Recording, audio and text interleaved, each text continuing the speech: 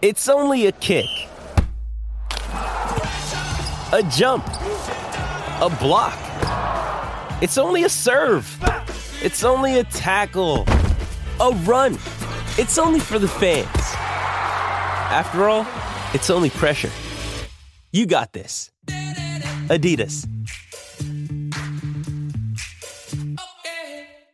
With threats to our nation waiting around every corner, adaptability is more important than ever. When conditions change without notice, quick strategic thinking is crucial. And with obstacles consistently impending, determination is essential in overcoming them. It's this willingness, decisiveness, and resilience that sets Marines apart. With our fighting spirit, we don't just fight battles, we win them. Marines are the constant our nation counts on to fight the unknown. And through adaptable problem solving, we do just that.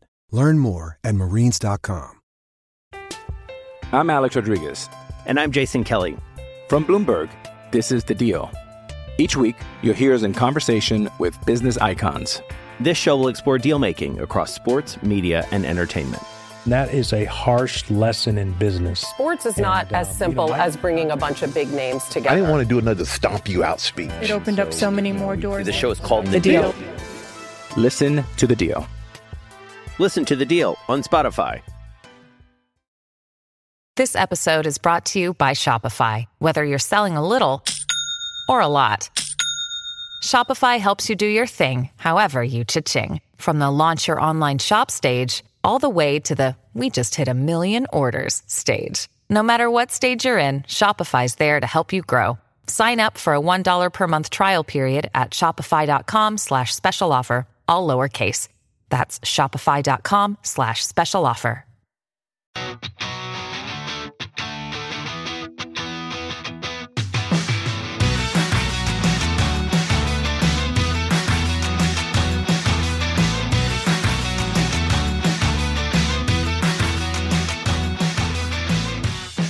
Welcome back, Ram fans. This is Rams Up, your favorite LA Rams podcast. We are proud members of the Fans First Sports Network. That's fansfirstsports.com. You can also follow us on YouTube. Our channel is at LA Rams Up. I'm your host, Mark. You'll hear from my co-host, Tom, on occasion as well. Hey, we're not Rams insiders. We're just longtime fans who love talking about our Los Angeles Rams. Let's get to it. Hey, welcome back, everybody. Mark from Rams Up here. I have the second half of our Rams Roundtable with Ian and Paul coming up here in a second. If you missed the first half, go back and check it out. We dropped it early Wednesday morning. Lots of good stuff. These guys know their football. And I've also tacked on to the end of this episode my loop around the league. And coming up in the next day or so, Tom Court's crossover segment with a Steelers podcaster. Couple of quick notes I wanted to share. You've probably heard me talking about Sam Howell and how much my special assistant and I like this guy. How about these stats? Sam Howell currently has more completions than Tua or Jared Goff, more passing yards than Trevor Lawrence and Joe Burrow, both first overall picks, more passing TDs than Jalen Hurts and Matthew Stafford, and a better passer rating than everybody. Pretty impressive. Commander's got a good one. And another data point you might enjoy, Kevin Dotson, our new starting right guard, the highest graded guard in the NFL this season, according to Pro Football Focus, 85.3. And I remember reading how Steeler fans were actually happy to see this guy go. Man, I have a feeling Dotson is going to be laying some people out this Sunday. I certainly hope so. Guy has been playing at a very high level. Let's get back to our Rams Roundtable with Ian and Paul. Pick it up midstream here, the second half, and then the loop around the league right after that. Yeah, and you know what's interesting also? You know who played a great game? Two really great tackles in the open field. Carnell Lake, did you guys see that? Lake really starting to show his physicality on the field. So Lake looked good. So he looked good out there. Yeah, Paul. Lake is getting more time for sure. Because Yeah. I've stated this last pod and in the week before. I was like, man, they really trust Roseboom in a lot of pass coverage situations. I'm very shocked that Quentin wasn't being used as the dime linebacker, and that changed this game. He definitely was in that dime linebacker role a lot more. Real quick for anybody out there who doesn't know what that is, basically the dime package is where you substitute linebackers and D-line for more defensive backs. So dime package is 6 defensive backs on the field, and Quentin Lake was playing a linebacker-ish role next to Ernest Jones, and obviously with his good safety-esque coverage skills, you want that in passing situations. So that's what it is. And it was good to see. I think he's getting more confidence. The coaches are trusting him more, and I think we're going to have to see him more because Roseboom can only do so much in pass coverage. And he's done a nice job. But people haven't tested him yet, and that's going to happen, and I'd rather have Lake in those situations than Roseboom. The other cornerback, by the way, on the practice squad is Michael Ojumudia. So it'll probably be him or McCutcheon, I would guess, would get added to the active roster. Yeah. So, and Yeast has played well, Lake has played well, and Jordan Fuller just doesn't get enough credit. Jordan Fuller has been he's having a really good year. Yeah, I think he's good. I honestly think if there is sort of a comeback player of the year for the Rams, it would be Jordan Fuller. He's been outstanding from what I've seen thus far. And think about it, Paul. He's still my guy. I think within the next 2 or 3 games, I think he's going to get an interception. He's due. We need it, dang it. He's due. We need it. And it's good to see that his confidence is back. Obviously, he's been dealing with leg issues, ankle issues for the past couple seasons, and it's really knocked his confidence. He's been public about that, his ability, his trust in his body to go out there and do what he needs to do. And obviously, he's feeling great, and it's showing up. Shout out to the captain. Yeah, and I think when we lost that game to the 49ers on the last game of the season, I don't know which year it was, a couple years back, we lost it when 21. he went out. When he went out with the injury, that's when we lost that game, in my opinion. Yeah, he's a good safety, man. And I know Rams don't re-sign safeties, but I just like John in his his great youthful 2020 season and back.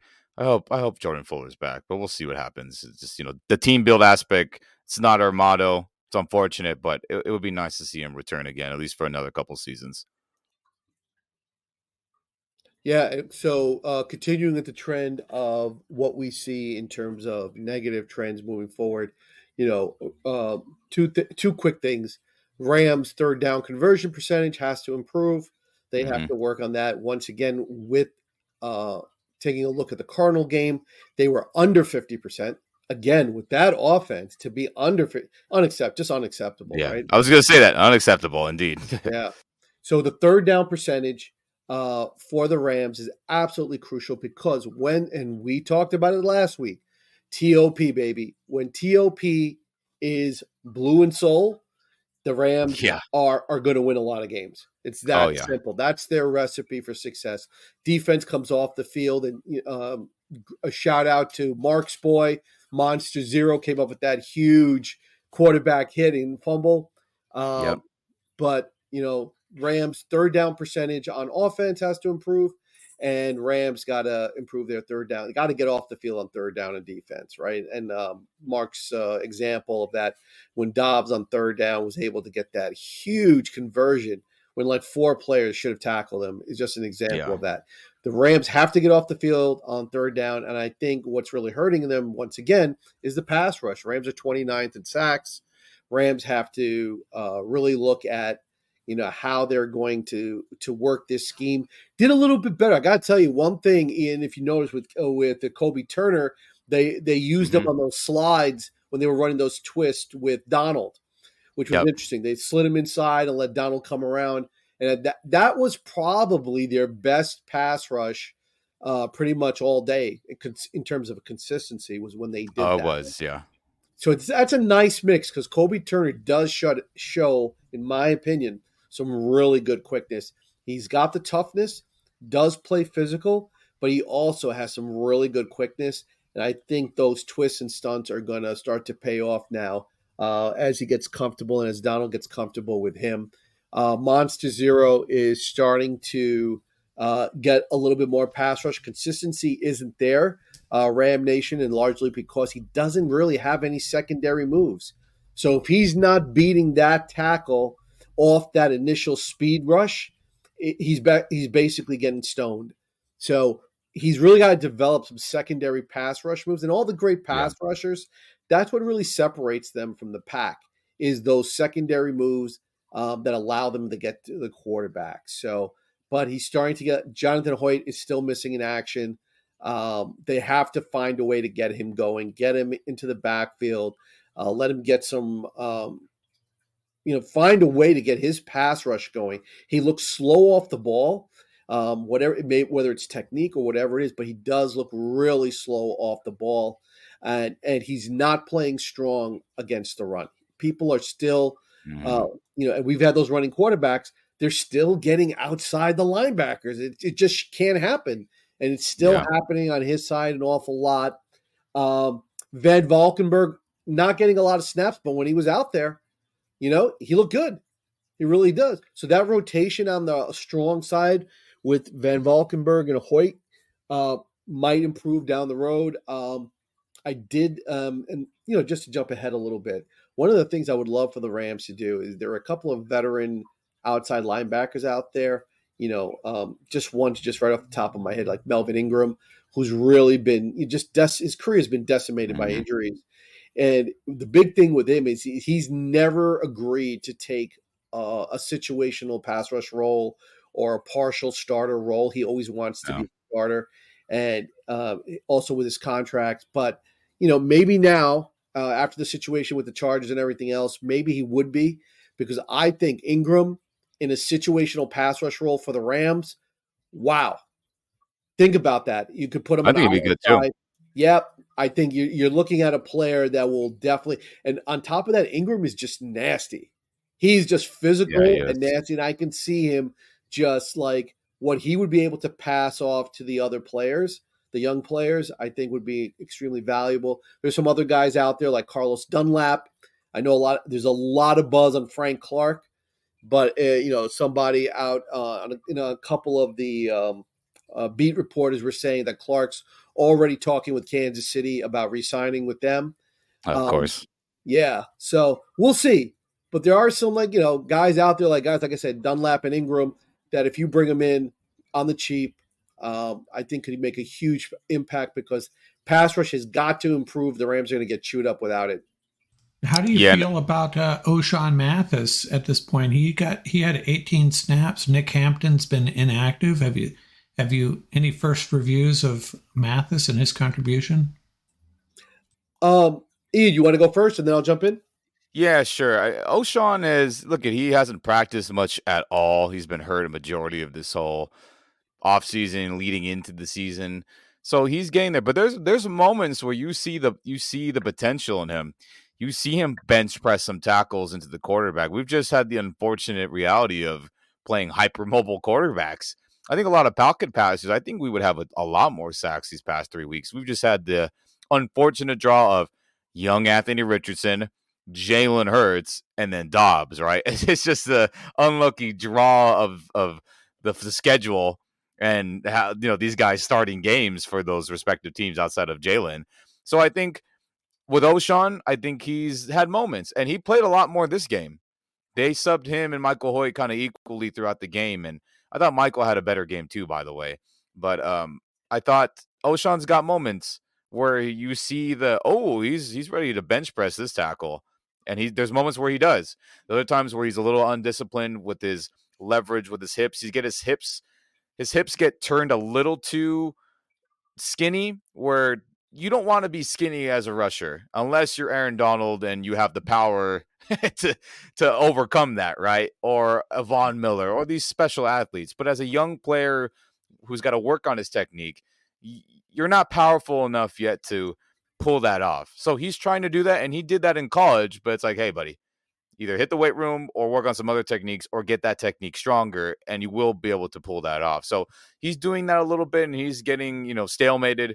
But there's moments where he's shoving the tackle into the quarterback, but like I said, we've just getting the unlucky draw of hypermobile quarterback. So there's potential, and he's going to continue to play a lot more, I think, based on his snap percentage this last game, him subbing in and out with Michael. And real quick, I'll just say this about Byron, because you brought this up, Paul. I think he's the best rookie edge rusher, easily. And PFF agrees too. He's a number 1 rated rookie edge rusher over Will Anderson, who went 2nd overall, over Tyree Wilson, who went in the 1st round for the Raiders, over Nolan Smith, who everyone was like, oh my God, I can't believe he went to the Eagles, right? Later in the 1st. Yeah. He's graded high. Yeah. He's graded higher than, or even, who else am I forgetting here? I'm just trying to think. BJ Will Ojulari. McDonald. I don't know if Ojulari Will McDonald, who went for the Jets, right, in the 1st round, and Ojulari as well, and others that I'm just blanking on names right now. He's rated higher than all of them. And all those guys are playing with other super established, defensive linemen, not rookies. Obviously, the Aaron Donald effect is fantastic, but I think Byron is going to continue to morph. In every game, I feel like he's gotten better and better. So I think that, coupled with not having to play mobile quarterbacks, super hyper mobile quarterbacks, we're going to start seeing some sacks from those outside rushers. So we'll see. But I'm encouraged. Monster 0, 14 tackles, 3 sacks, 1 forced fumble, right? Not bad. Yeah. Not bad. Not bad at It's all. getting a ton of playing time too on top of all that. So when you get a ton of playing time, he's not coming off the field, Paul. He's our main outside linebacker, just like Leonard last year, just like Vaughn when he was here. Like, those guys are not coming off the field, and Byron is being asked to do that, and he doesn't look tired. He doesn't look out of shape. He's ready for the role, and I think he's getting better. And again, I agree with for him, O'Shawn, Michael. They can still work on their technique, work on their overall game, but it's getting better. It's getting better from all 3. McVay actually publicly commented on O'Shawn Mathis. Actually called him out by name and said he likes the way he's progressing. O'Shawn Mathis, as you can see when you watch him play, I mean, talk about a physical specimen. He definitely has the physical attributes to be a great player. And his scout report coming out of Nebraska, if I'm not mistaken, right, is that he's just that. He's got the long arms. He's great on the strong side. Particularly, you want to put him on that linebacker side, needs to develop the pass rush acumen and everything else. But he runs around, man. You see him fly around there. He throws the body around. Needs to clean up his tackling. His tackling is really not the best right now. It doesn't break down, and he gets and a couple of quarterbacks have made him look silly out there running quarterback. Mm-hmm. But all the other aspects of it, that's a definite positive. You see him flying around, Mark, and that's a big deal. The kid looks like he wants to play. He's aggressive. He's not afraid, and he's got the build. So the potential is definitely there. And think about if he progresses. Wow, you got two young linebackers out there, Van Valkenburg and Mathis on the strong side. Listen, that's a big deal, right? That's a big deal, Mark. Yeah, it is. So let's see that, and that's what the season's all about. They're going to let the young guys play, right? They're going to go as deep as they can on this roster. Everybody's going to get playing time. I agree. And then real quick, while this is on my mind about positive and negatives, or negatives, I should say, real quick with the offense, and I shouted out the O-line, and obviously play calling is something that's a negative in the first half, and it got much better. And we talked about all the good. One thing that has been an issue these first 6 weeks with the offensive line is the lack of communication on blitz pickups and stunt pickups. It hasn't been good enough. And this O-line's talented. We've seen them play really well. When it's straight up rushes, our O-line picks it up pretty good, outside of when backup tackles have to come in and things go to hell like we've seen. But when our starting unit is faced with a front, no matter who it is, and it's straight up, we block it really, really well. Hence, the 49er game only had 1 sack. Hence, the Eagle game was kept pretty clean. But once those teams started to blitz or do stunts, and for anyone out there who doesn't know what a stunt is really quick, it's basically you have your front 7 lined up, and they're going to rush the quarterback. But where they're starting, that's not where they end up rushing to, the long story short. So our O-line is getting caught up with the eye candy of where's that guy going on blitz and stunts, and we're not picking it up well enough these first 6 weeks. If we can clean that up, this offense, with play calling, could be really, really, really good. Top 10 for sure. So that's my one negative about the offense, other than Sean McVay's, reluctant to run the ball in the first half. Just wanted to mention that, and that's something that we're really going to have to work on this upcoming week against a really good Pittsburgh defense. So got to get that cleaned up for sure. It's so interesting you brought that up because that was going to be my next comment. So Mark and Ian, think about this. This is where I'm experiencing a little bit of agita. So one of the things that Aaron Kyren brought to the table, not just in the running game, was what? His blitz pickup, right? As a running back, yep. So he brought, he's a big reason why Stafford's standing, and not, on his back all the time. So interesting thing about this. So now Kyren's out. You got these two running backs that are going to be in the game for a bunch. Where are they probably going to struggle is probably in the blitz pickup.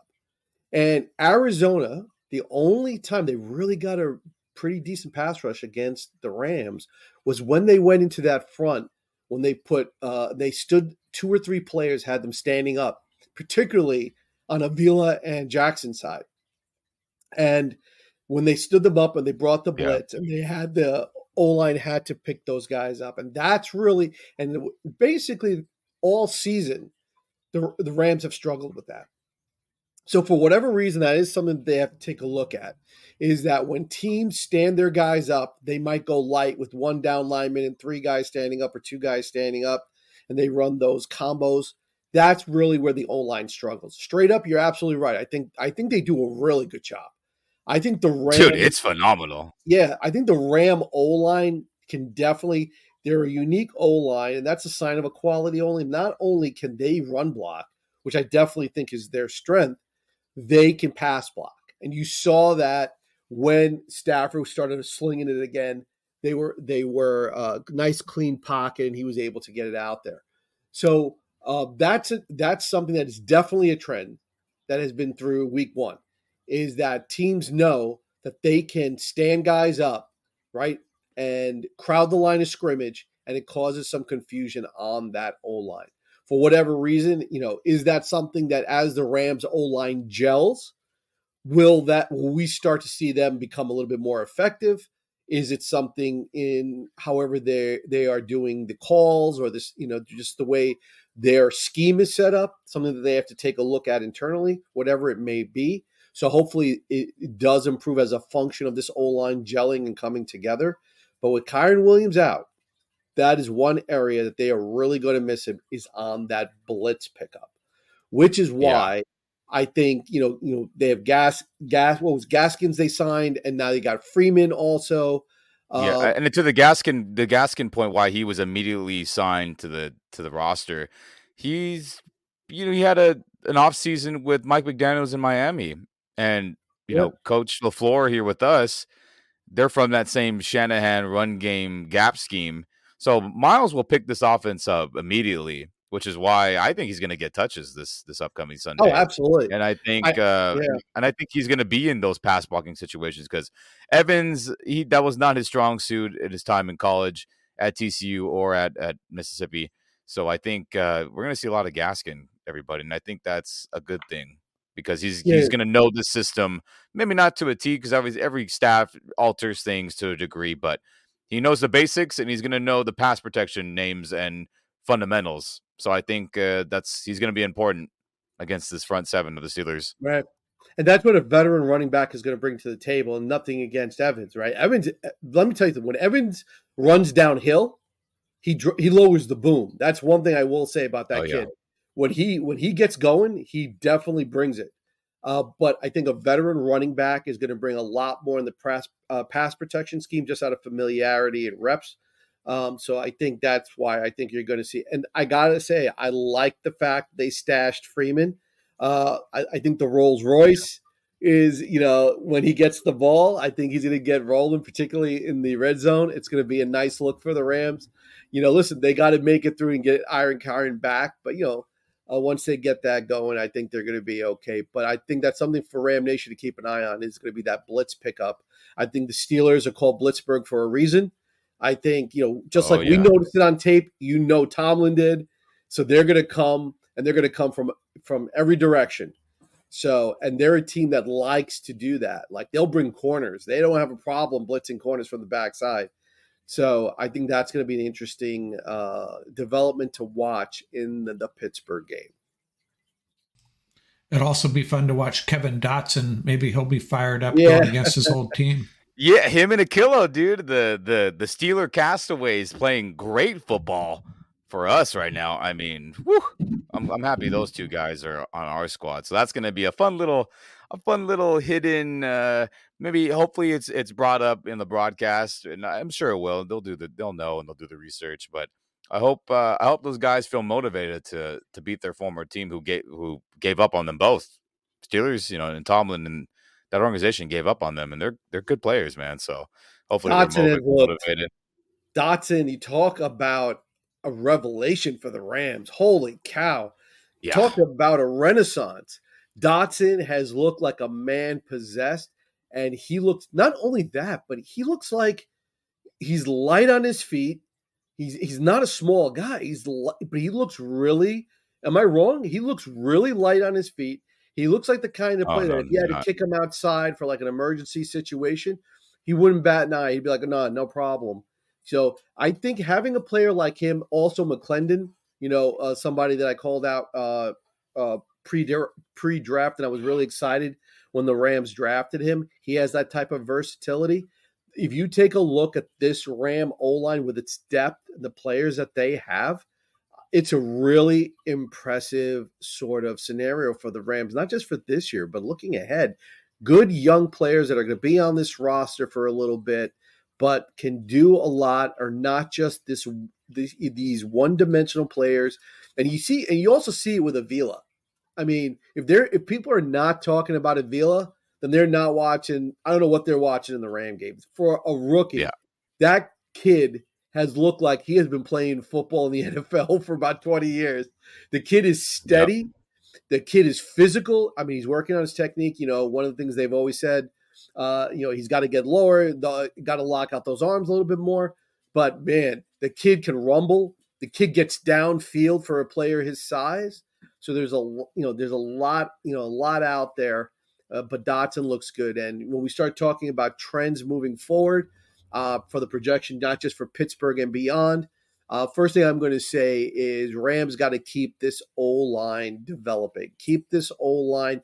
Find your 5 best. Get them out there. Find that good combination. Be consistent. Let them play. Let this become the backbone of your team. You want to build a championship roster. This is where it's done. It's done in the trenches. So you got the O-line trenches are starting to look good. Higbee and McVay also called out Davis Allen. Who with limited reps got the coach's appreciation with the way he was throwing the body around. So that's a good sign. Higbee's a physical blocker as well. You got Aaron Kyren, physical blocker. And I said it last week, and Ian, you did, and Mark, you also. We got 3 wide receivers that love to block. And if you throw in Demarcus Robinson, dude, you got guys on the edge that are willing to throw the body and too. And Paul, we have little young Turbo Tutu, like Tutu. Coach, coaches like to call him on our staff. Turbo Tutu's out there. Mark's wearing his jersey right now. They got Turbo Tutu being the lead fullback on a lead toss, in the second half where Kyren had that big run on the sideline where he tiptoed for a little bit and cut back inside, one of the big runs before he punched it in later on that drive. That was Tutu on the motion being the lead blocker. I mean, my goodness, man. I mean, there's no other team in the NFL that asks all the receivers to be the main fullbacks and be lead blockers on pretty much every run play. It's really incredible. So I think, Mark, if we transition to keys to the game, this upcoming Steeler game, it's going to be this run game. Because you know why? Guess what the Steelers are ranked in run defense, if anyone had to guess. I know it's pretty low. It's pretty poor. It ain't good. You got a guess, Paul, maybe? Yeah, I got them at the bottom. I got to say bottom 5 of the league. Bottom 5. They're ranked 29th right now against the run. 29th. And I know Kyron's out. I know Ronnie Rivers is out. And that sucks. And hopefully the football gods out there can bless McVay to still want to run the football. Because this defense, they have great players in this front seven. They really do. Obviously, TJ Watt's out of his mind. Holcomb is a good inside linebacker. Quan Alexander. Yeah. Highsmith has had a lot of great games at the other outside linebacker, edge rusher spot. Larry Ogunjobi is someone who's not talked about a bunch, but he's a he's a good D tackle. DeMarvin Leal, if I'm saying his name correct, he's had good moments. This front seven's good, long story short. But surprisingly, they don't play the run really well. I think everything's just attack the quarterback in passing situations, which they're really great at, which is a worry of mine if we get too pass heavy. So let's just run the football and we'll have a chance, because there's going to be moments where they're going to make plays and we're going to, TJ Watt's going to eventually get the staff. It's just inevitable. These great players are going to get home every once in a while. It's just got to just take your punches and let's keep rolling, right? But I think to lessen that, the 29th ranked defense against the run, let's just run the damn football and we're going to have a great chance in this game, for sure, on offense at least.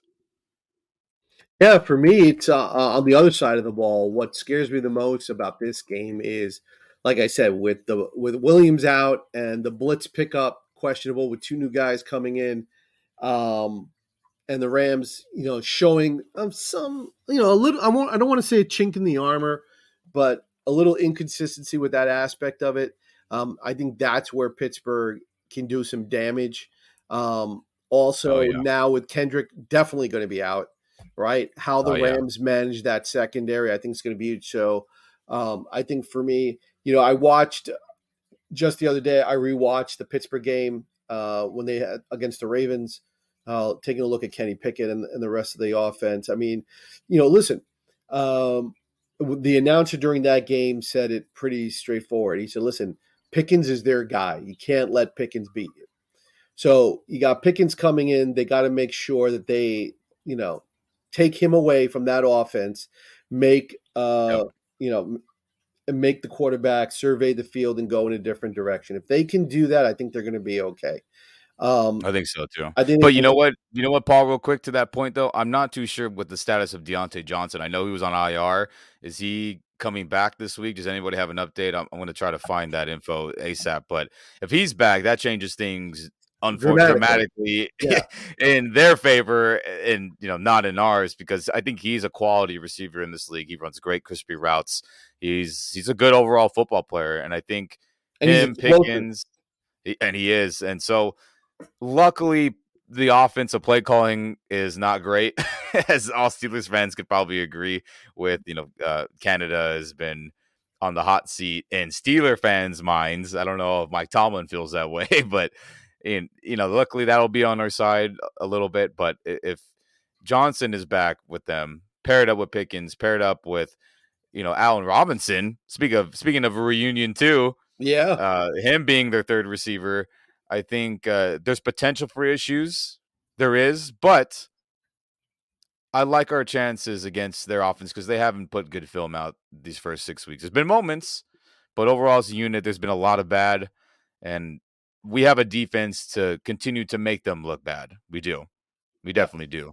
Yeah, so, but it's all about – go ahead, Mark. I was just going to say, I just checked. Johnson was cleared to return to practice and may return Sunday. Not a done deal yet. I see. Yeah. Well, fingers crossed, gentlemen, that he one more week, Johnson. Get that. I don't know what was wrong with him. Yeah, rest up, dude. We don't want you rushing back too soon. Yeah. It's the marathon of 2023, like I say. Yeah. Hey, man. There are a lot of fantasy teams that are waiting for him to get back. I know this. Hey, man, play those AFC North games. The West, you take a chill pill, dude. But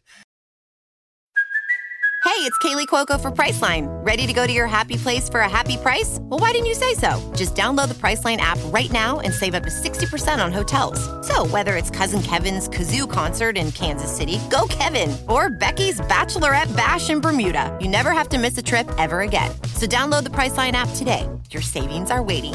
Go to your happy place for a happy price. Go to your happy price, Priceline. I'm Alex Rodriguez. And I'm Jason Kelly. From Bloomberg, this is The Deal. Each week, you'll hear us in conversation with business icons. This show will explore deal-making across sports, media, and entertainment.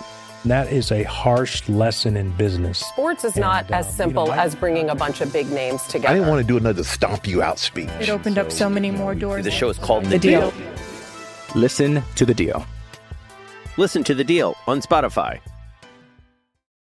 This episode is made possible by PwC. It's getting hot out here. Moving the mercury can help move your business. PwC helps turn sustainability theory into real-world action. Reduce your carbon footprint while increasing transparency in net zero commitments. Start with reporting to identify your climate risks and reinvent your business. Create a more sustainable business and a stronger planet. It's all part of The New Equation. Learn more at thenewequation.com. But yeah, I mean, I just think it comes down to the run game attacking their weakness, and then on offense, on their offense versus our defense, it's really just be disciplined and make Kenny Pickett beat you. That's really it. And I think we'll have a good chance because, unfortunately, we probably all know it's going to be Steeler heavy out here in LA on Sunday, and that's something that I've talked about needs to change, and will hopefully change as years go by. But hopefully, our fans that are there can affect Kenny and make him feel it in some form or fashion. And I'll be out there, so I expect to see you guys. So Mark knows that Mike Tomlin is my coach, man. He's my favorite coach in the NFL. He's a great coach. I like him too, Paul. The dude just, gets his team prepared. And one of the reasons is what we talked about. My thing that's just been irritating me is Rams not playing 60 minutes of football, regardless of every other scenario. Tomlin's going to have his guys ready to go, right? That's right. Tomlin's that's just the bottom line. He's going to have his guys prepared. Whatever happens on the field is, for the 60 minutes. One thing that's something that Pittsburgh teams are very, very consistent with. So the Rams have to play a much cleaner game. They do. This is a very winnable game for the Rams. The Rams can definitely, but the Rams scenarios as they played themselves out this time around for this week with the secondary with Kendrick and now with the running back situation, sort of puts a little bit of a cloud over this game for the Rams. The Rams got to be careful. This game is going to come down to the game management by McVay. McVay 100%. Has to know, hey, listen, there's a couple of scenarios right now we got to keep an eye out. We can't let those two things, open up the floodgates and sink this team for this game, right? We got to go through it. We got to play through it, and we got to do it, and we got to manage it. So his game management on Sunday is going to be pivotal in this game. It's going to be the deciding factor. The Rams have enough firepower on both sides of the ball. I definitely think they have the advantage. I think the TOP and a third down percentage is key. That's all I'm going to – I actually forced myself to look at nothing else but those two stats on this Cardinal game as the game was progressing, because I just wanted to see if my observations were accurate, and they were. And it played out in the second half. It's the same thing for this game. Keep that Pittsburgh defense on the field, wear them out, right? If you can't exploit them in the ground, please do so, which I think the Rams can. 100%. And they can definitely go through the air. The problem is if that pass rush starts to get to Stafford and he starts taking some hits, right, that's the last thing you want. And turnovers will sink the Rams. Hey, question for you guys. Old school football coaches, this extra week Pittsburgh has had to prepare, aside from the rest issue and the health issue, how big of a deal is that, having that extra week to prepare? Oh, huge. In my opinion, I think, I know it's so funny too. The irony is that everybody was complaining that the Dodgers having that extra week cost them. No, Dave Roberts cost them, but that's a different story. It is. We'll leave that for a different segment, right? Yeah. But the bottom line is that I think in football, that extra week is huge. So not just for the rest, but for the preparation, you can definitely sort of practice things specific to that team that you're playing, which is why I'm bringing it up, because I think I think Pittsburgh is going to be ready to go. They're going to have 2 or 3 things that they definitely want to exploit. I definitely think it's going to be significant. So the Rams have to be ready for that. The Rams have to bring their A game. Obviously, every week we want them to bring their A game, but particularly for this one because of the factors that we had just mentioned. I don't know if you guys are aware, not to be the bearer of bad news, but if I'm not mistaken, the Rams play 4 teams coming off a bye this year. Really? I knew it was this game, and I knew it was Dallas the following week, but we got a couple more. That's just crappy luck, ain't it? Thanks, schedule makers. We appreciate that out here across the country. Jesus. It should be. It's really unacceptable, in my opinion. It just shouldn't happen. And real quick to the bye week topic, Coach Tallman has a 7-4 record off bye, so he wins a ton more than not coming off this bye. And like Paul said, we all agree he's a top 10 coach. There's no debate about that. Top 5 in most people's lists. But it's going to be a challenge. But they have major flaws. And like what you said, Paul, stick to the game plan, run the football. It doesn't have to be 5-yard chunks like it was this past week against Arizona. So long as they have to respect it, we can shred them in the pass, and Stafford can be mega efficient and make his big time throws like he does every game. And yeah, the less times Highsmith and Watt are near Stafford, the better for our chances of winning. It's just that simple, straight up. So. Yeah, and you're seeing it also on in terms of the Rams' discipline as well, because they're averaging 5 or 6 penalties a game, which is definitely not a good sign. So, I think this game also, I mean, there are a couple of key players, but, I would love to see the Rams take a concerted effort to really develop their pass rush and really get to Pickett. I think Pickett has a tendency to throw into coverage. He does. Good young quarterback, though. I got to give him credit. He's looked a lot better than I anticipated, but I definitely think, a young quarterback, you have to get after the young quarterback, right? That's the best way to attack a young quarterback. And Paul, he gets flustered if you start smacking him around. I mean, most quarterbacks do, but like I said, he's still a young guy, and he'll definitely start being a little trigger happy to get the ball out sooner if he starts getting hit around. Like it's out there on film, everybody. That is what is happening to him this year. It's gotten better. It's been getting slightly better every week or so. But if we can get home, or at least knock him around, get close to home, he'll start to pull the trigger on his passes sooner, which will lead to more opportunities for our secondary to make plays on the ball, more turnover-worthy plays, which will be great because we need more of those. Shoot. Yeah, and how they manage now. The secondary, how they manage this running back rotation, those are 2 things that are going to be very interesting in this game. But like I said, I think the game management by McVay is going to be just highlighted here. That's going to be the spotlight for the game. So either of you want to make a prediction? Yeah, I think the Rams pull this one out. I think the Rams pull this in. I think it's going to be a little bit closer than the Cardinal game, only because of some of the challenges the Rams have to face in this one. But I got the Rams 24-13. Right on. I think it's going to be a slugfest. I think it's going to be very similar to that 2019 game in Pittsburgh, where it's going to be low scoring for a while. Just because I just have a gut feeling McVay is going to try to be cute again. Yeah, and throw the ball. It's just look at Coach McVay is like your best friend who is awesome, but he does one dumb thing that you just don't like, but that's not a good reason at all to end the friendship. He's a ride or die, but there's one dumb thing that your best friend does. You're just like, why do you do this, dude? That's what Sean McVay is, right? Everybody, that's what he is, and I wouldn't. He's my best friend. I wouldn't trade him for anybody. But this one dumb thing he does pisses me off. So that's Coach McVay. And I just think it's going to unfold that way for a bit. Sadly, unfortunately, I hope it doesn't.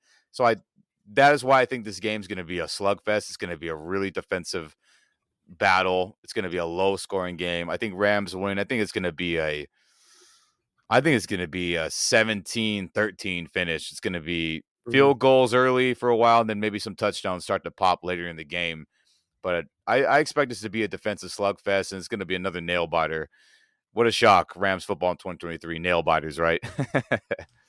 Yeah, I'd probably go in between the two of you, leaning toward the low side. I don't know what the over-under on in this game is, but I'd go something like Rams 23, Steelers 20.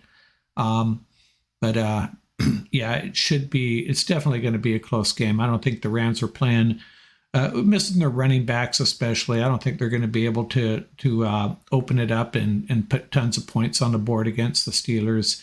And like you say, having that extra week for the Steelers that's worth a few points. That's going to keep it a little bit closer. Yeah. I think the Rams are favored by 3.5. I don't know if that's changed since the running back news.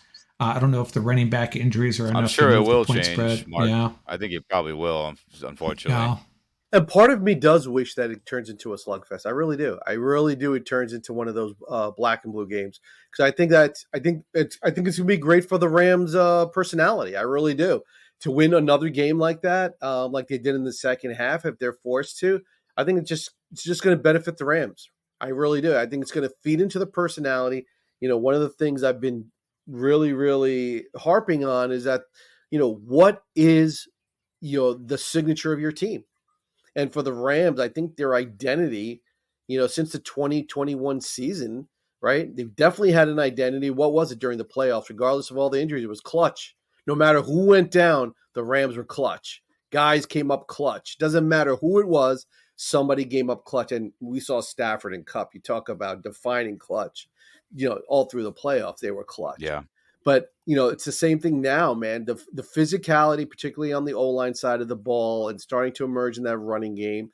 The defense starting to pick it up now. You're starting to see the D-line get a little bit more physical. So maybe we might have stumbled onto something here, right? The trenches might be the signature of this team. I know, McVay loves to throw the ball, but McVay is one thing about McVay, man. He does not want this to be a finesse team. Although he likes to throw the ball, McVay has openly said it. He says, we're not a finesse team.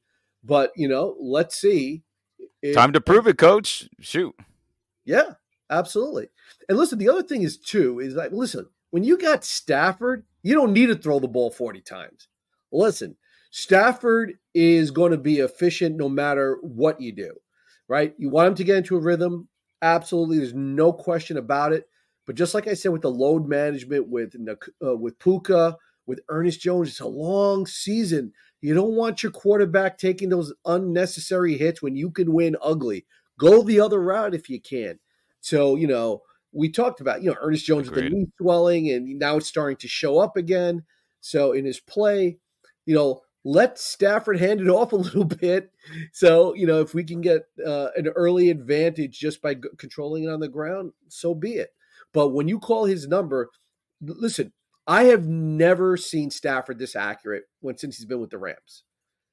Everything he has thrown has been a laser. And you talk about throwing to a window. It's been in front of the receivers. Receivers are running through the ball. And when he needs to put it on the numbers, he's like, which number do you want me to put it? Where do you want me to put it? I know. He's been so accurate. Keep this guy healthy, man, because he is a weapon that, he's just unbelievable out there. Keep him healthy, and when you call his number, it's gonna wind up being 6. So I'm interested to see how this game plays out. But like I said, I do hope it turns out to be a black and blue game because I think it's going to benefit the Rams. Any final words, Ian? Yes, Aaron Donald has not sacked any Pittsburgh Steelers quarterback in his career. That's the one team he has yet to register a quarterback sack on. His hometown squad. It's time, 99. It's time to register one and lead us to victory. That's the only team he hasn't beaten either, by the way. So, and Arizona should send a thank you card to Aaron Donald because he could have destroyed Dobbs. Remember when he got clean and he had Dobbs in his, and he took it easy on Dobbs. That tackle ended his season for Dobbs. That tackle blew his assignment so bad on that RPO. Any one-on block with Aaron is foolish. Not only was it a one-on-one block, but the dude didn't even try the offensive lineman for the Cardinals. So luckily, and I think a part of that too, Paul, is the rules being so skewed to roughing the passer, and you lay on a guy, it's a flag. It's super ridiculous. I can't believe it. Some of these calls that we see, but Aaron Donald could have ended him, but he gave him a reminder on tape, like, hey, you want to do this BS and not respect me? I'm coming for your quarterback, and we need him to go for Kenny Pickett on Sunday and get his first sack against his hometown squad. And I think having T.J. Watt and Aaron Donald on the same field together, There's been this little rivalry between the Watts and Aaron Donald about who's the best defensive player. Yeah. So they're both going to be a little fired up about that. And one other note, Watt's going to bring it. Watt's going to rip that helmet off a couple of times. Yeah. And another note, you reminded me, Ian, when you talked about Aaron Donald not sacking a Steeler. Off the top of my head, I tracked this, so this is from memory. There are 3 teams in the NFL McVay has not beaten. This is from memory, I think it's the Jets, the Bills, and definitely the Steelers. And so he could. It's for sure the Steelers. In that 2019 matchup, we lost. That was a defensive battle, and the offense just went to poop that game. If anyone remembers that. I don't think we've played the Jet. Oh no, we did play that 2020 disaster. Game. That's correct. Yes, and that was an embarrassing loss. Forgot about that. Thanks. Yeah. Thanks for reminding me. I'm just kidding. We're past that. We won the championship, but and who was the other team? Paul. Excuse me. Mark. I'm sorry. Who was the other? So it was Jets. The Bills. I think it's the Bills. I think you're right. Yeah, because we've only played the Bills once, right? Yeah, you don't get too many shots at these AFC teams. Yeah, it's that once every 4-year cycle, right? So that's it. This will be the 4-year cycle for Pittsburgh. So yeah, it's time. Yeah. Come on, Aaron. Everyone talks about all these national powers in the broadcast world talk about how you secretly want to be a Pittsburgh Steeler and all this. Oh, he wants to retire in Pittsburgh. He wants to be close to his family and all this stuff. And that might be true. It's probably not. I think Aaron and his family really enjoy Los Angeles and the great weather. But it's time, dude. It's time. I know he wants it, and I know he's going to be working for it. So I need a clutch fourth quarter sack on Kenny Pickett, and I expect to see that. And I'm going to be a happy man. Close this thing out. So, Mark, you're going to go on record. Monster Zero gets his first 2-sack game of the year? Yeah, that'd be nice. I think Kenny Pickett is the type of quarterback that I think he can extend plays a little bit, but he's not as elusive as some of the other guys we played. So I think that could work in the Rams' favor. He tries to extend plays and pays the price for it. That would be nice to see. Ian, your call for the Rams player of the game against the Steelers. Ooh, that's a good one, man. I'm going to give one skill position and then one trench guy. How about that? I'm going to go skill-wise. I'm going to say Nakua has a big clutch catch or touchdown reception, and it's going to decide the game for us if things go according to plan. I think Puka is going to have a super important reception. I think Kupp's going to have his typical 100-yard game. I mean, we can say Kupp every week for football God's sake, right? But I think Nakua is going to really have an important catch or two that's really going to swing in our direction and winning this game. So I think he's going to have a big impact in some spot throughout this game. And I think in the trenches, I'm going to have to agree. I think Byron Young's going to have an impact. I think because of Kenny's not super athleticism, I think Byron will have now a trained muscle memory of how to defend the edge better on those things. And I think he can definitely track down Kenny, if he's not paying attention, Pickett on a rush. So I'm going to go Agent Zero being a good trench player this game. And I'm going to go Nakua, the two rookies, man, making an impact. All right. Nice. I'm gonna go on defense. I'm gonna go. I think Kobe Turner's gonna have a good game. I'm gonna go with Kobe Turner. I think Kobe Turner's gonna surprise. I think he's gonna have his best game of the year against the Steelers. I think he and Donald are developing that rapport. I think Turner's gonna get through a couple of times. So I'm gonna go with Turner's. Oh, by the way, shout out Jonah Williams once again, another great game, unsung hero. Crazy. Right? So I'm going to go Kobe Turner on D, and I'm going to go on offense. I'm going to stay in the trenches. I'm going to go with my boy Shelton, man. I think he's going to have another great game. He's going to take the weight of the world on his shoulders for those blitz pickups and those blitz calls. He's going to be great in the running game. He's going to be rock solid in the passing game. I think he's going to be another rock solid game, help this Ram team pick up another great win. And Mark, your thoughts? Oh, if I'm going to pick two guys, I'm going to take the easy route. I'm going to take the two ex-Steelers, Witherspoon and Dotson. Smart play. Yeah, and it may not be evident, but I think he's going to be out there trying to maul people. And Witherspoon, maybe, Witherspoon, he's had a couple of really incredible interceptions this year. And Mark, he dropped one this last Sunday. He should have took that to the house. Yeah, he broke on a deep in dig route, and it just went through his hands. That was a pick six, honestly. Yeah, hopefully he doesn't get try to jump a route and trying to make the big play and get burnt. But man, you got to be when they signed this guy, I was like, who? Witherspoon? Never heard of him.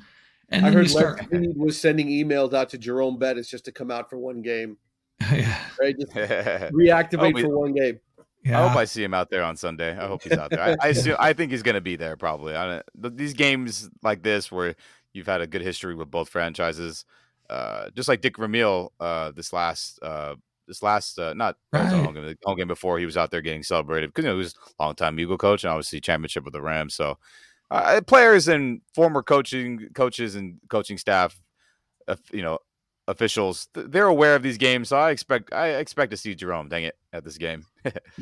Mark, Ian doesn't feel it like we do because we felt it in '79. Every time we see the Rams and Steelers, we had to watch that on TV, Ian. Yeah. So Cromwell, man. Yeah. Speaking of pick sixes, if he would have snagged that one back then in that bowl, that probably would be another Lombardi in the city of LA too. Shout out to Cromwell though, LA legend, and it's all right, number man. 21, baby, steady 21. Yep, but I know it's I didn't experience that, but I watched enough. Whatever film was out there, and that was a sucky moment. But Cromwell was great. Yeah, hey, most Rams have been in 5 Super Bowls. 4 of them have been incredible games. The loss to the Patriots was a little bit of a dud. Yeah. Hey, I think we I'll say both of them. Jesus. Yeah, that's true. Hey, thanks for joining us, you guys. It's been some good stuff. We'll do this again in a week. Typically, we post these on Friday night, Saturday morning. We'll getting this one out a little bit earlier. That'll just give folks more time to digest this before the game Sunday. And hey, we'll have you guys back next week. Okay? Absolutely. Do some previewing of the Cowboy game. Heck yeah, and that's going to be a fun one. I got a lot of my good friends are all Dallas fans, so that's going to be it's going to be a little heavy on our friendship that week. Yeah, it's almost better that game's in Dallas, actually. Yeah, I agree. To the point of fan turnout and all that. But we've shocked them in Dallas, so I don't feel like there's some major home field advantage for them out there. Honestly, yeah, that was one of my favorite. That was one of my favorite Todd Gurley games a few years back. Oh yeah, that was a great times in 17, shocking the world. Just like we can this year. Let's not forget Ferragamo, Billy Waddy. Let's go back, baby. Ferragamo, Billy Waddy in the playoffs. Classic, man. But heck yeah, we're going to have another classic this Sunday, and I hope everybody out here listening. I know tickets are not cheap, and do what you can to get there this Sunday. Like I've been saying these last 2 episodes, your presence out there can lead to victory. It matters. Players feel it. Coaches feel it. Opposing teams feel it. We need you out there, so do what you can to be out there, and I hope I see you guys out there because I'll be out there, and I'll give the inside scoop of what I saw with my own 2 eyes next time we gather together for sure. Ian and Mark will be subsidizing Ram fans to travel. Okay, you guys. Thanks a lot for joining. Really appreciate it. All right, fear the horns, baby. Fear the horns and run the damn football. That was the second half of our roundtable with Ian and Paul. If you missed the first half, go back 1 episode, Wednesday morning's drop. Catch the first half of that discussion. Good stuff. Hey, let's get into our Week 6 loop around the league, checking in on all of these other games. We'll start with that Thursday night game. Kansas City 19, Denver 8. Russell Wilson. I don't know if there's a solution here for the Broncos. Wilson 13 for 22 for 95 yards. Broncos 197 total yards. Rumors are they're considering a garage sale already. Cortland Sutton, Jerry Jeudy, Patrick Surtain, all possibly on the trading block very soon. We'll have to see. Hey, give them credit. They actually kept this interesting for a while. Travis Kelce, 9 catches for 124 yards, but the rest of the Chiefs' offense not really clicking like we're used to seeing them. It was mostly about their field goal kicker, Harrison Butker. Not a great Thursday night show, in my opinion. In London, the Ravens 24, the Titans 16. I don't know, man. The Titans ship may have sailed, and maybe it's time to move on from Ryan Tannehill. That sentiment seems to be building. It's actually been building for a while.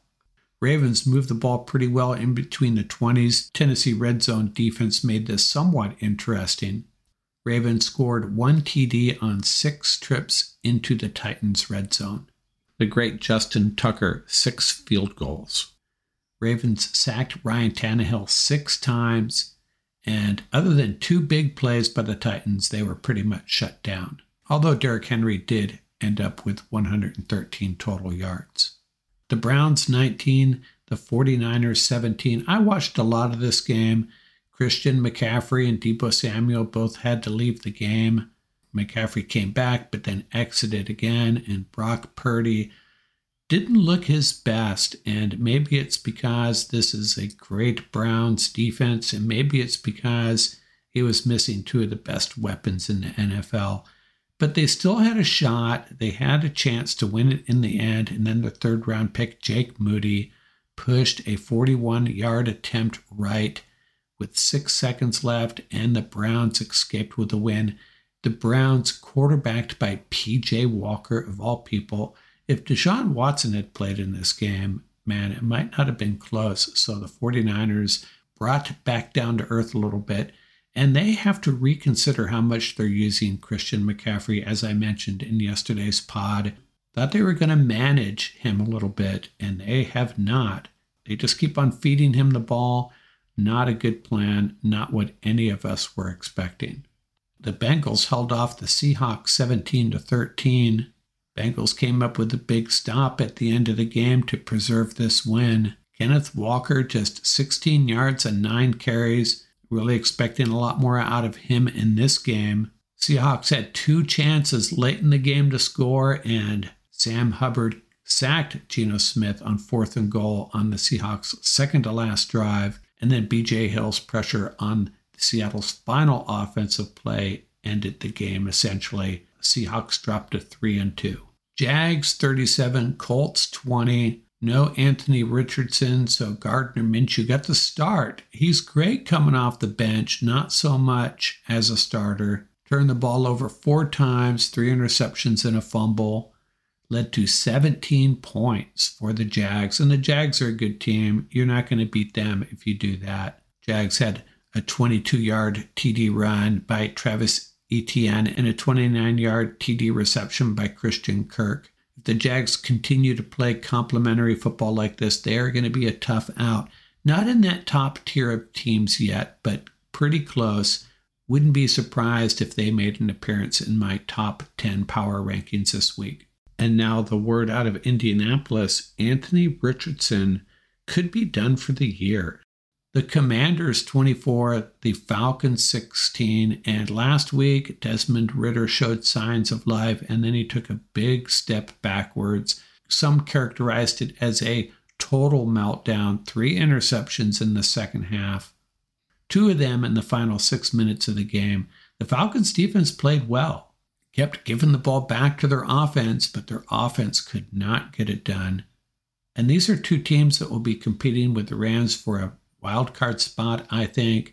Falcons take one on the chin. Commanders had started to peter out a little bit after a strong start. This is a big win for them, get back in the win column.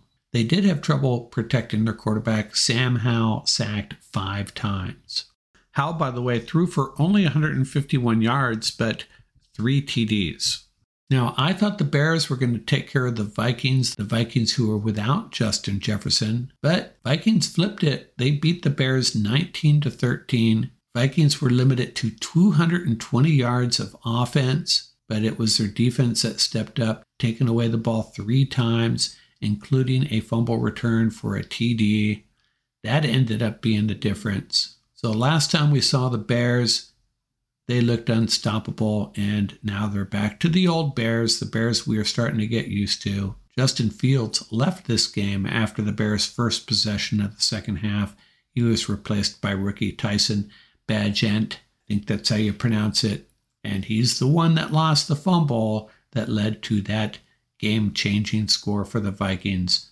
So maybe we shouldn't be too hard on the Bears. No Justin Fields. Justin Fields finishes that game. Maybe it's a different result. The Dolphins 42, the Panthers 21. Hey, give the Panthers credit. They actually jumped out to a 14-0 lead, but then the Dolphins woke up. No Devin Achane, but Raheem Mostert, man, is he having a monster year or what? Totaled 132 yards and 2 TDs. Tyreek Hill, a pedestrian 163 yards and 1 score. Pedestrian for Tyreek Hill anyways. Dolphins defense got off to a slow start, but they bounced back and finished the game really well. Another game that I thought might turn out a little bit differently, the Texans 20, the Saints 13, and these are two teams that have showed signs of being real contenders for a playoff run at least, not necessarily a title. You know, Derek Carr is just one of those quarterbacks that too good to move on from. Well, the Raiders moved on from him, but not good enough to get you to the promised land, and he showed it once again. Saints defense continues to play well. They're a good unit, but not good enough to win this one.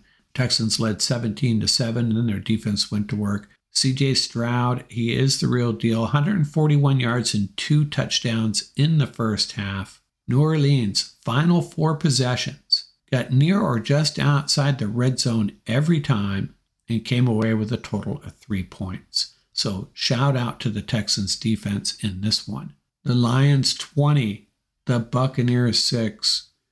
No David Montgomery, no Jahmyr Gibbs. So the Lions turned to Jared Goff, 353 yards and 2 touchdowns, 30 of 44. No holes in his game against the Bucs. And he had a beautiful 45-yard touchdown pass to Jameson Williams. Jameson Williams and Amon St. Brown together in this offense with a running attack, a very good offensive line, and a defense that right now leads the league in fewest rushing yards allowed per game. Bucs might have had a shot, but Baker Mayfield overthrew 2 deep balls to rookie Trey Palmer. Might have made a difference, but the Lions were clearly the better team here. And still considering who will be my number 1 team in this week's power rankings, I don't know, man. Just might be the Lions. The Jets beat the Eagles 20-14, and man, this Jets defense is the real deal. Took away the ball 4 times and scored 10 points off those takeaways. Very interesting result. I was really surprised by this one. Eagles led 14-3 and then 14-6. Jets cut it to 14-9 at halftime, added a field goal in the third quarter, and then Tony Adams intercepted Jalen Hurts in the fourth quarter, returned it for 45 yards. Breece Hall ran in for an 8-yard touchdown. They added the 2-point conversion to take a 20-14 lead. Eagles had one more chance, but a pass to Devonta Smith was knocked away, and the Jets escaped with a win. This is the first time the Jets have ever beat the Eagles. And the Raiders beat the Patriots 21-17. Poor Bill Belichick. Do I feel bad for him? No, I do not. The Patriots just look horrible. And Bill Belichick showing his frustration after Mac Jones gets sacked in the end zone for a safety. Patriots defense was decent, but hey, you know, as Colin Cowherd said, you got to blame Patriots management for the turn this team has taken.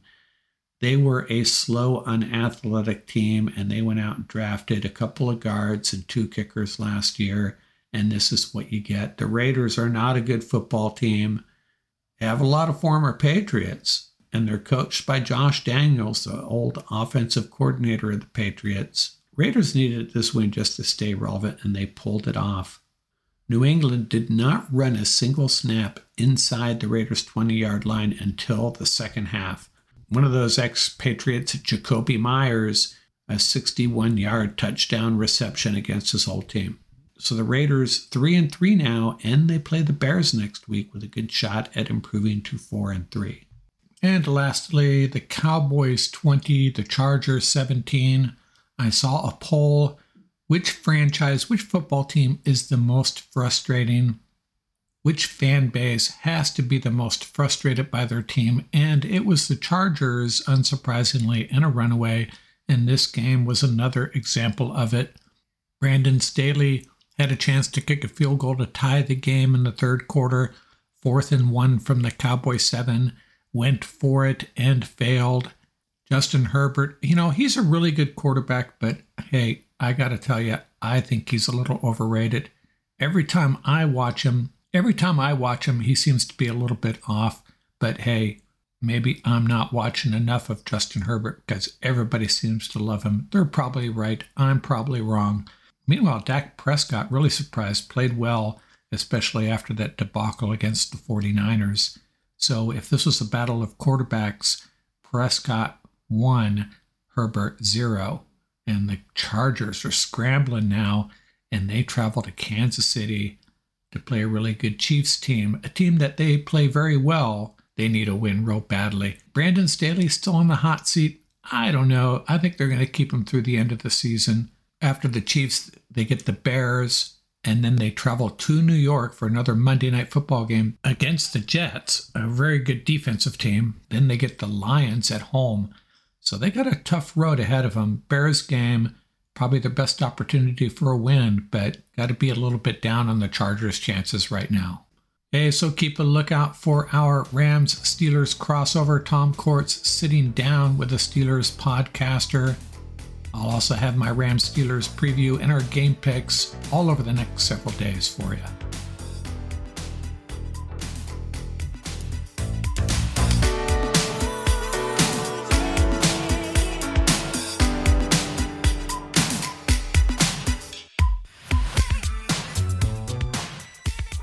That's going to do it for this episode. Remember, you can reach us at ramsuppodcast@gmail.com. And don't forget about our YouTube channel. Our handle is at laramsup.com. Till next time, keep the horns up, stay safe, and have fun out there.